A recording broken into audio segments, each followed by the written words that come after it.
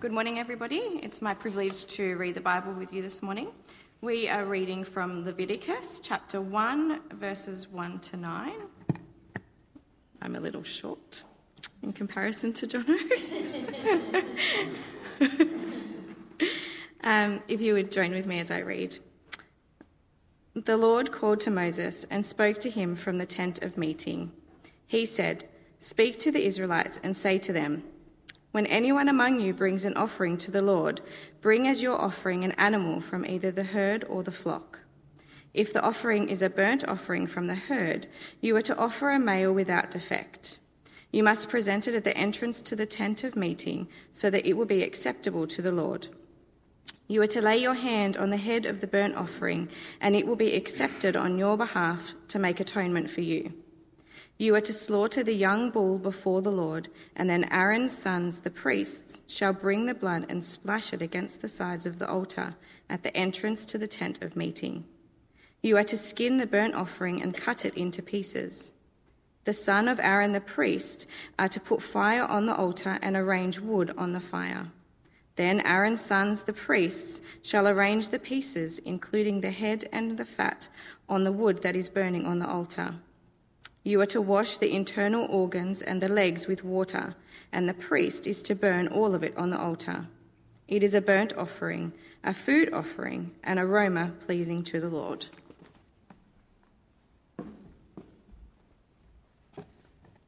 Thanks, Belle. Well, keep your Bibles open, and will you pray with me again? Our Father, we ask that you'd help us now as we come to your word to reflect upon it. We ask that you'd help us to know you better, that we may love you more and live your way. And we ask in Jesus' name. Amen. 6 to 8 are going to head out for a Bible study now with James. And while they do, we've got, is this going? Yeah, there we go. No, we'll go back one. Who's familiar with the phrase leading from the second chair? People are familiar with that? Leading from the second chair? Some of you have heard of it, some of you haven't. It's the idea of how to lead, how to get things done when you're not in charge, but you're second in charge. You're in the second chair. So you're leading from the second chair.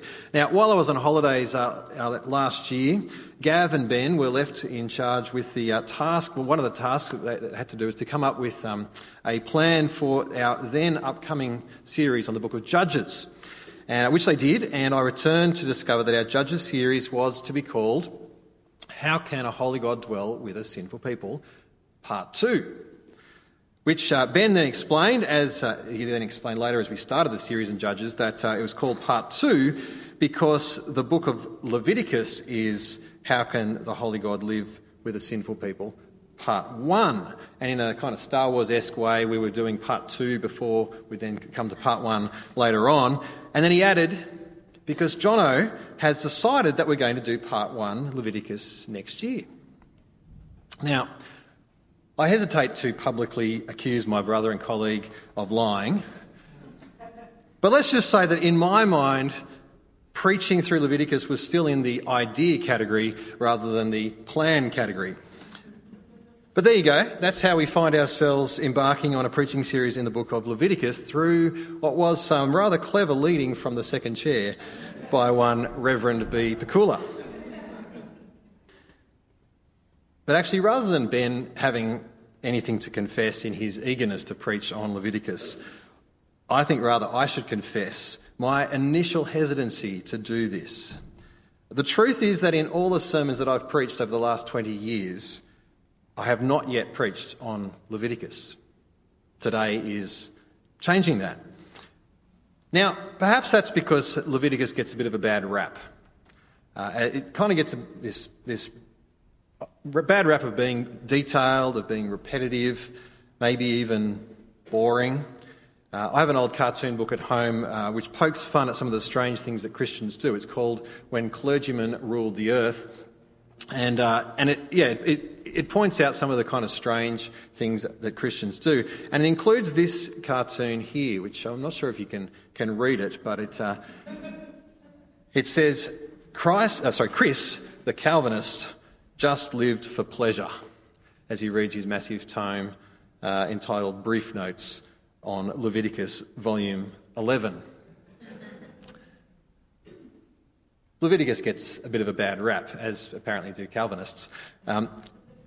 Perhaps it's also, Leviticus is also avoided because we can think of it as being kind of out of date. That it's not irrelevant. I mean, that was the Old Testament, and we don't need all those sacrifices and offerings. We don't need to know about that because we've got Jesus. And perhaps you understand my slowness to commit to preaching on Leviticus. Perhaps when you first heard that we're going to preach through Leviticus, you thought, really? No, I'd rather do something else. If you did think that, hopefully Ben's excellent introductory sermon last week set you straight and hopefully has whetted your appetite for this part of God's Word. But in case you're not there yet, consider this. If we're going to know and relate to the true and living God, who is God and Creator and Judge over this world, then rather than pursuing and focusing on a picture of God that we might like or that we might feel comfortable with, rather than that, we need to get to know and better understand who God is. And the way to do that is to listen to what he says, what he reveals to us about who he is in the Bible. And the foundation to the Bible is these first 5 books of the Old Testament, known as the Pentateuch: Genesis, Exodus, Leviticus, Numbers, Deuteronomy. Now, over the past 10 years at Harrington Park Anglican Church, we preached from Genesis a number of times. Most recently, Genesis 1 to 11 last year, and then Genesis 12 to 50 in 2017. We preached through Exodus, I looked it up, in 2018. Numbers in 2015. Deuteronomy, I discovered, was in 2010, probably due for another visit. But as I said, we've never preached from Leviticus. And this is the book of those 5 books that's at the centre, structurally and I think thematically, of this foundation of the Bible. So if we want to know God and relate to him rightly, we ought to pay attention to this foundational book that God has given us. And it is foundational because, as our series title says, it asks and answers the question, how can a holy God live with a sinful people? What is required? What does it mean for humanity, for you and for me, to live, to dwell, to be with, to have fellowship with God? And think about that. If you were to come face to face with God, how do you think you'd feel? I mean, to meet the creator of the universe, to meet your creator, your judge. How does the prospect of that make you feel? It's going back a while now, but who has, show of hands, who has seen the 1986 Australian classic movie Crocodile Dundee? Yep, there you go, it is a classic. Most hands in the room went up. To remind you, because it was nearly, 34 years ago now, Mick, Crocodile Dundee, is telling a story of how he was attacked and almost killed by a crocodile and how he managed to drag himself for over a week to safety. He thought he was going to die. And as he's telling this story, someone asked him, "Weren't you afraid of dying, Mick?" And he said, "Nah, I read the Bible once. You know, God and Jesus and all them apostles, they were all fishermen, just like me." Yeah, straight to heaven for Mick Dundee. Me and God, we'd be mates. Me and God, we'd be mates. I think a lot of people like to think of God that way. If God's there at all, I'd like to think he's pretty relaxed about things. Now, thankfully, we're not left to be guided by an iconic 1980s classic movie, or by the imagination of what we might like to think of God as being like. The book of Leviticus, sitting within the Bible as a whole, tells us a lot about who God is and how people can know him, how we can be with him, how we can relate to him. Now, Ben's intro sermon last week set Leviticus in its context of the Bible. God is making a way for his people to dwell with him, to bring them back to the tree of life, so to speak, to bring them to that Sabbath rest with God, their Creator. And so after the fall, the flood, the Tower of Babel, God chose Abraham, made promises to him, and from Abraham came the nation of Israel. God saved Israel out of Egypt under Moses and brought them to himself at Mount Sinai, to the mountain of the Lord, the place where God met with his people, gave them his law, and entered into a covenant with them.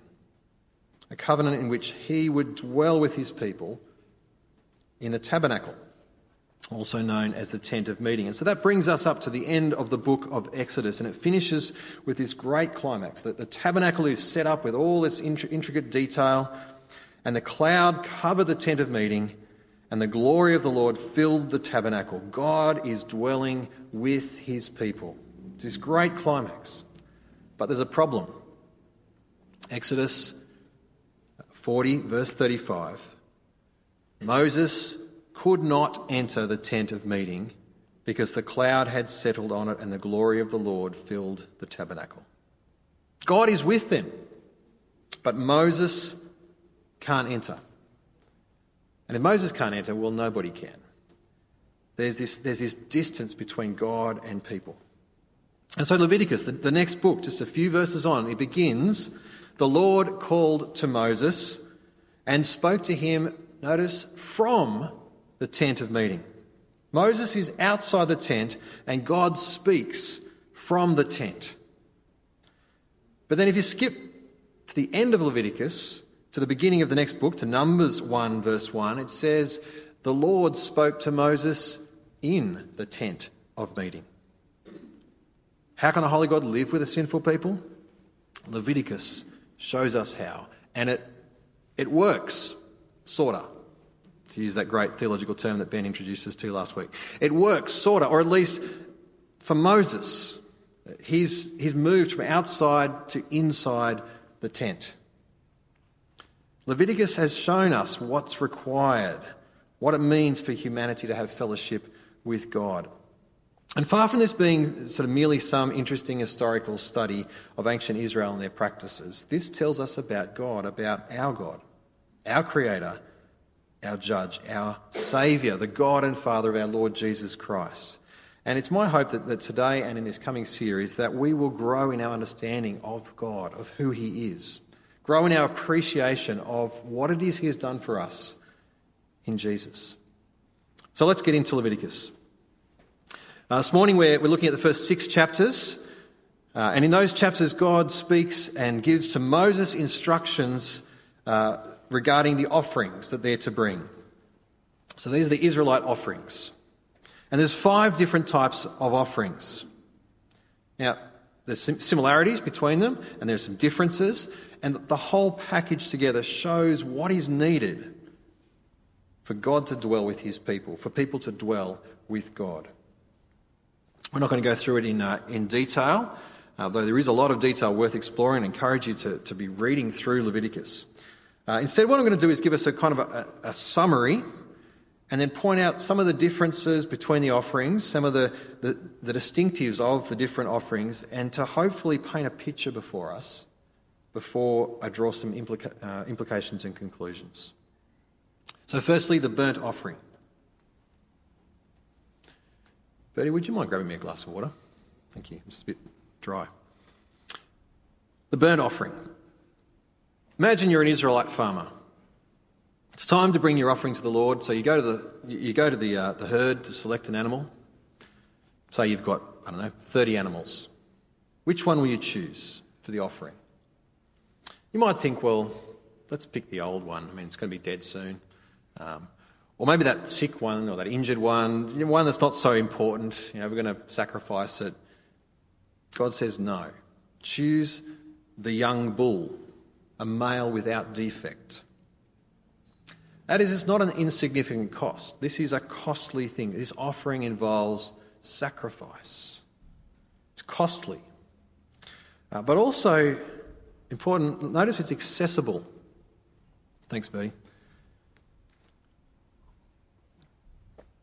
So that to bring, if it's from the herd, a young bull, But if that's not possible, you could bring a goat or a sheep instead. Or if that's not possible, you could bring a dove or a pigeon.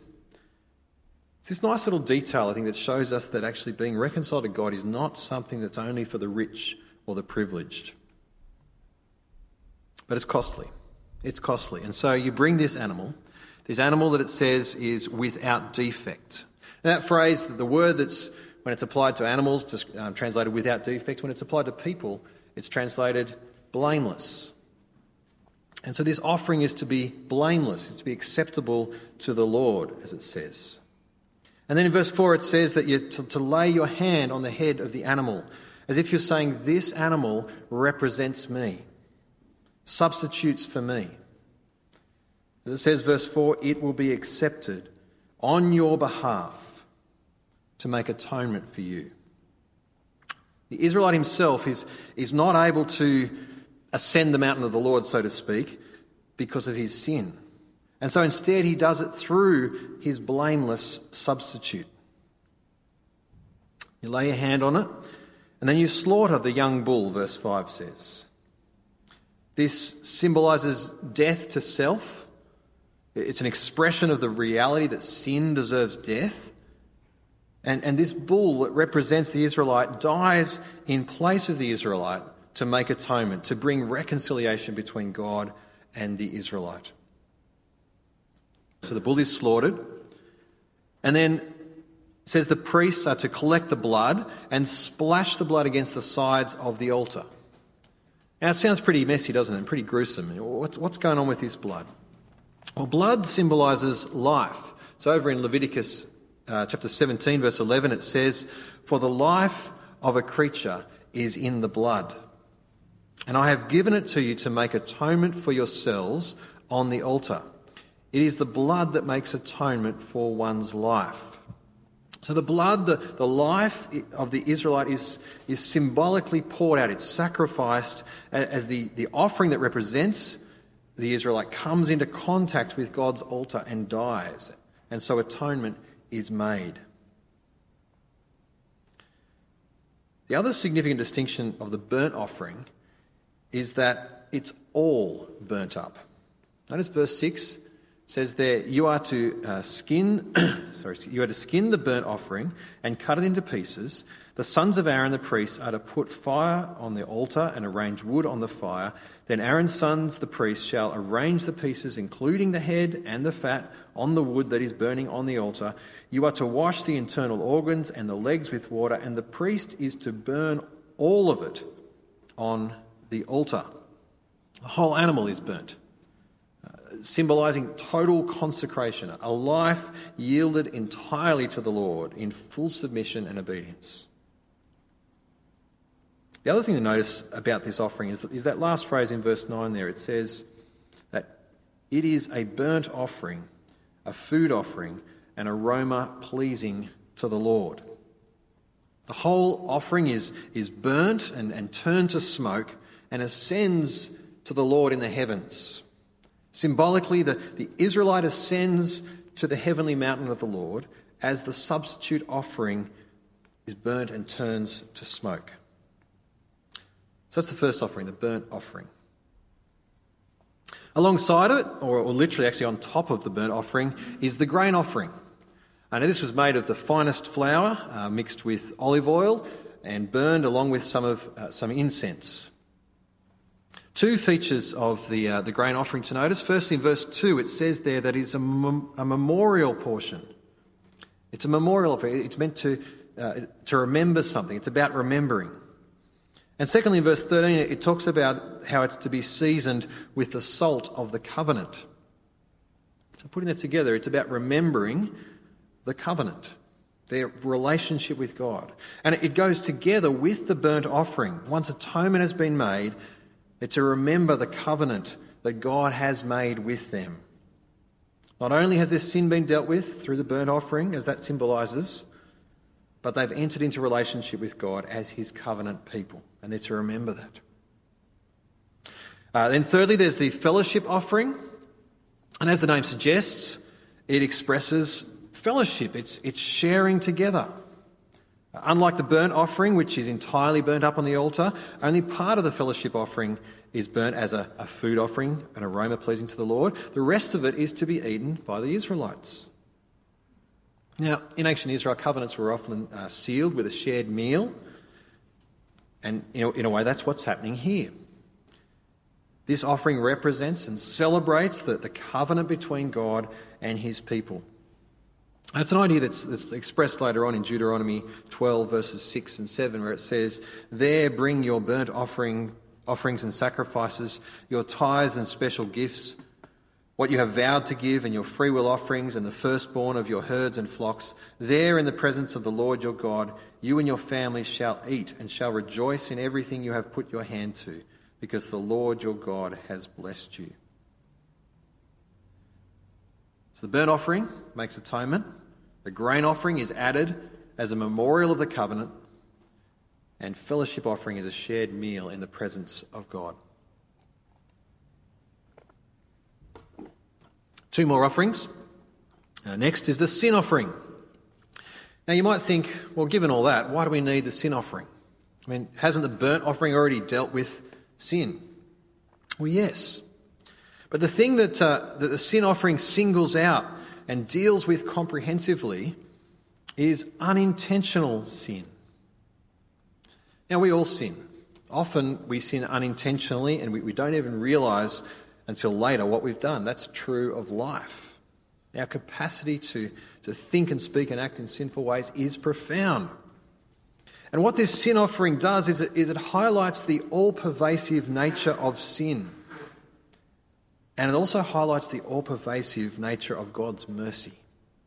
God doesn't just turn a blind eye and say, oh, well, they didn't really know what they're doing. They didn't really mean to that, so we'll just ignore that. No. He's just, he's fair, and he's merciful, and he makes provision for sin through the sin offering. In this way, he deals with their sin, with all of it. He atones for all of it. He brings purification. He brings forgiveness. And then lastly, there's the guilt offering. Now, the particular focus with the guilt offering is on restitution, making good for something that you've done wrong, something for which you are guilty of. And so it says in chapter 5, verse 16, it says there, they must make restitution for what they have failed to do in regard to the holy things, pay an additional penalty of 1/5 of its value and give it all to the priest. The priest will make atonement for them with the ram as a guilt offering, and they will be forgiven. So it's got this idea of restitution. And also similarly over in chapter 6, verse 4, when they sin in any of these ways and realise their guilt, they must return what they have stolen or taken by extortion, or what was entrusted to them, or the lost property they found, or whatever it was they swore falsely about. They must make restitution in full, adding 1/5 to the value of it, and give it all to the owner on the day they present their guilt offering. So making atonement brings reconciliation, but it also involves making things right, that actually paying back what is owed. The other thing to notice here with this guilt offering is again, they're guilty of unintentional sin. That's what's being highlighted. Something that they sin unintentionally and then later become aware of. That is, they are guilty, but for a time they don't realise their guilt. That is, you can be objectively guilty of something, even though you don't feel guilty about it. I think that's an important point to consider, because our culture places a lot of focus and importance on feelings. So much so that what we feel is kind of taken as, well, that's the only thing that matters. But we may or may not have feelings of guilt about things, depending on whether or not we're aware of them, or depending on whether or not we see what we did as a problem or not. But feeling guilty is different to being guilty. And thankfully, in God's all-encompassing salvation, he provides a way to deal with our guilt, not only our felt guilt, but our actual guilt. Well, there's a brief kind of helicopter summary of the 5 offerings laid out in Leviticus 1 to 6. And I guess the question to ask is, well, what does that mean for us? What does that teach us? Let me try and draw some threads together. What Leviticus shows us is that God is a holy God and that we are a sinful people, and that is a big problem. So much so that this whole detailed, elaborate system is needed to address the problem. It shows us the problem and how big that is, and it shows us how full and comprehensive and detailed is the solution. For us, sinners as we are, to dwell with the holy God, we need a blameless substitute to act on our behalf, to take the penalty of death for our sin, to turn aside God's wrath, to bring restoration, to bring forgiveness, to bring relationship, to bring peace with God. The offerings in Leviticus show us what's needed for salvation, what that means, what that looks like. They provide this framework for us to understand reconciliation, atonement, salvation, so that we understand, what it is that Jesus did for us. But here's the thing. The God of Leviticus is the same God who came to us in Jesus, is the same God whom we worship today through Jesus.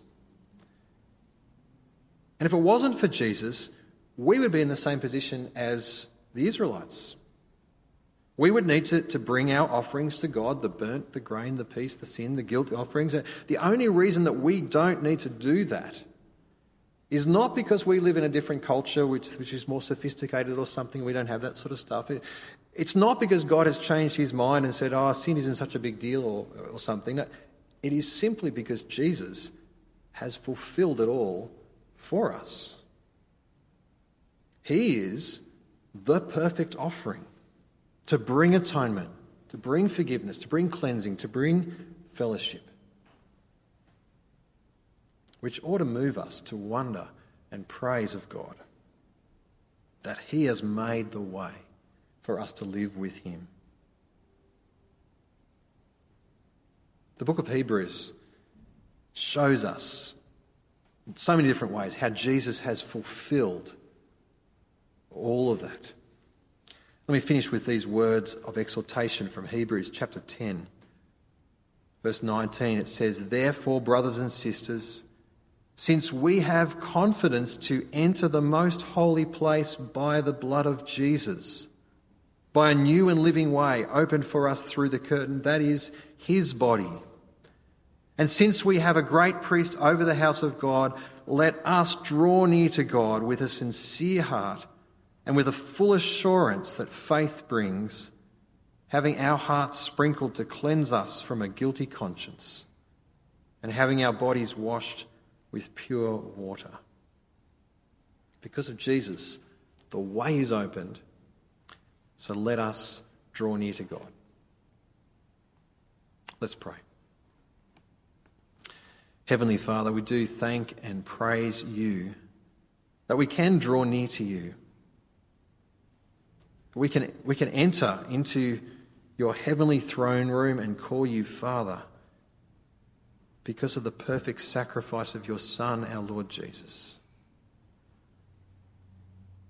Now, Father, I pray that if there are any here this morning or watching online who haven't yet taken hold of the promise of forgiveness and life that you hold out to us in Jesus, please enable them to do that today, so that they, along with us all, would draw near to you with a sincere heart, with a full assurance of faith, having been washed, cleansed of a guilty conscience, that we may be your people who live with you and for you. And we pray this in Jesus' name. Amen. Well, we're going to have a question time in a moment, but before that, Rob's going to come and lead us in continued prayer. So I'll hand over to Rob.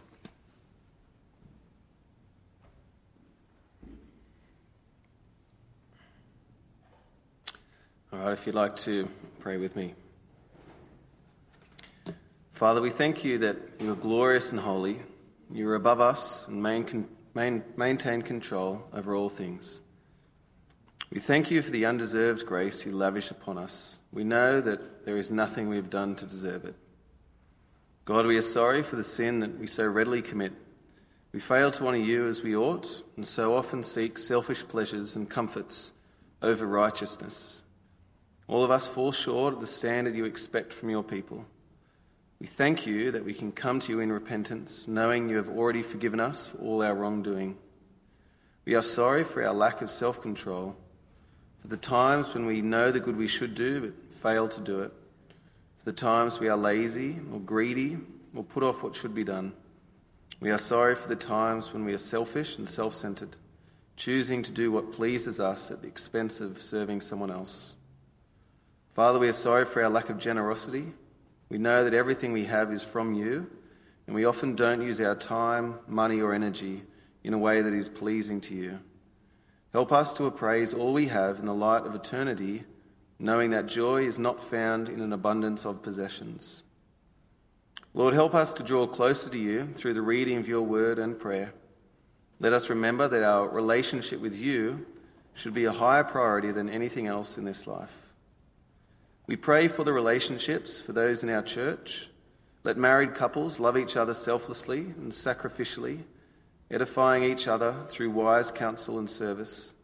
Let parents lead their children wisely, disciplining where necessary and providing freedom when possible. Please help those who are single to be patient and content, using their gifts and abilities to serve you. We pray also for the children of the church. We pray you will build them up into faithful servants of your kingdom and work in their hearts to develop respect for others and maturity as they grow up. We pray for our church and our church leaders. Give them wisdom as they make difficult decisions for the present and the future. Help them to be discerning and grant them insight into the current situation so they may lead our church effectively through this testing time. We pray for those around the world who are struggling with sickness, either physical or mental. We continue to pray for a COVID vaccine and wisdom for leaders around the world making decisions for their people. As the illusion of control slips from many societies around the world, bring more people to yourself as they see their need for salvation. Help us to cling to you amidst all the uncertainty and pain of this world.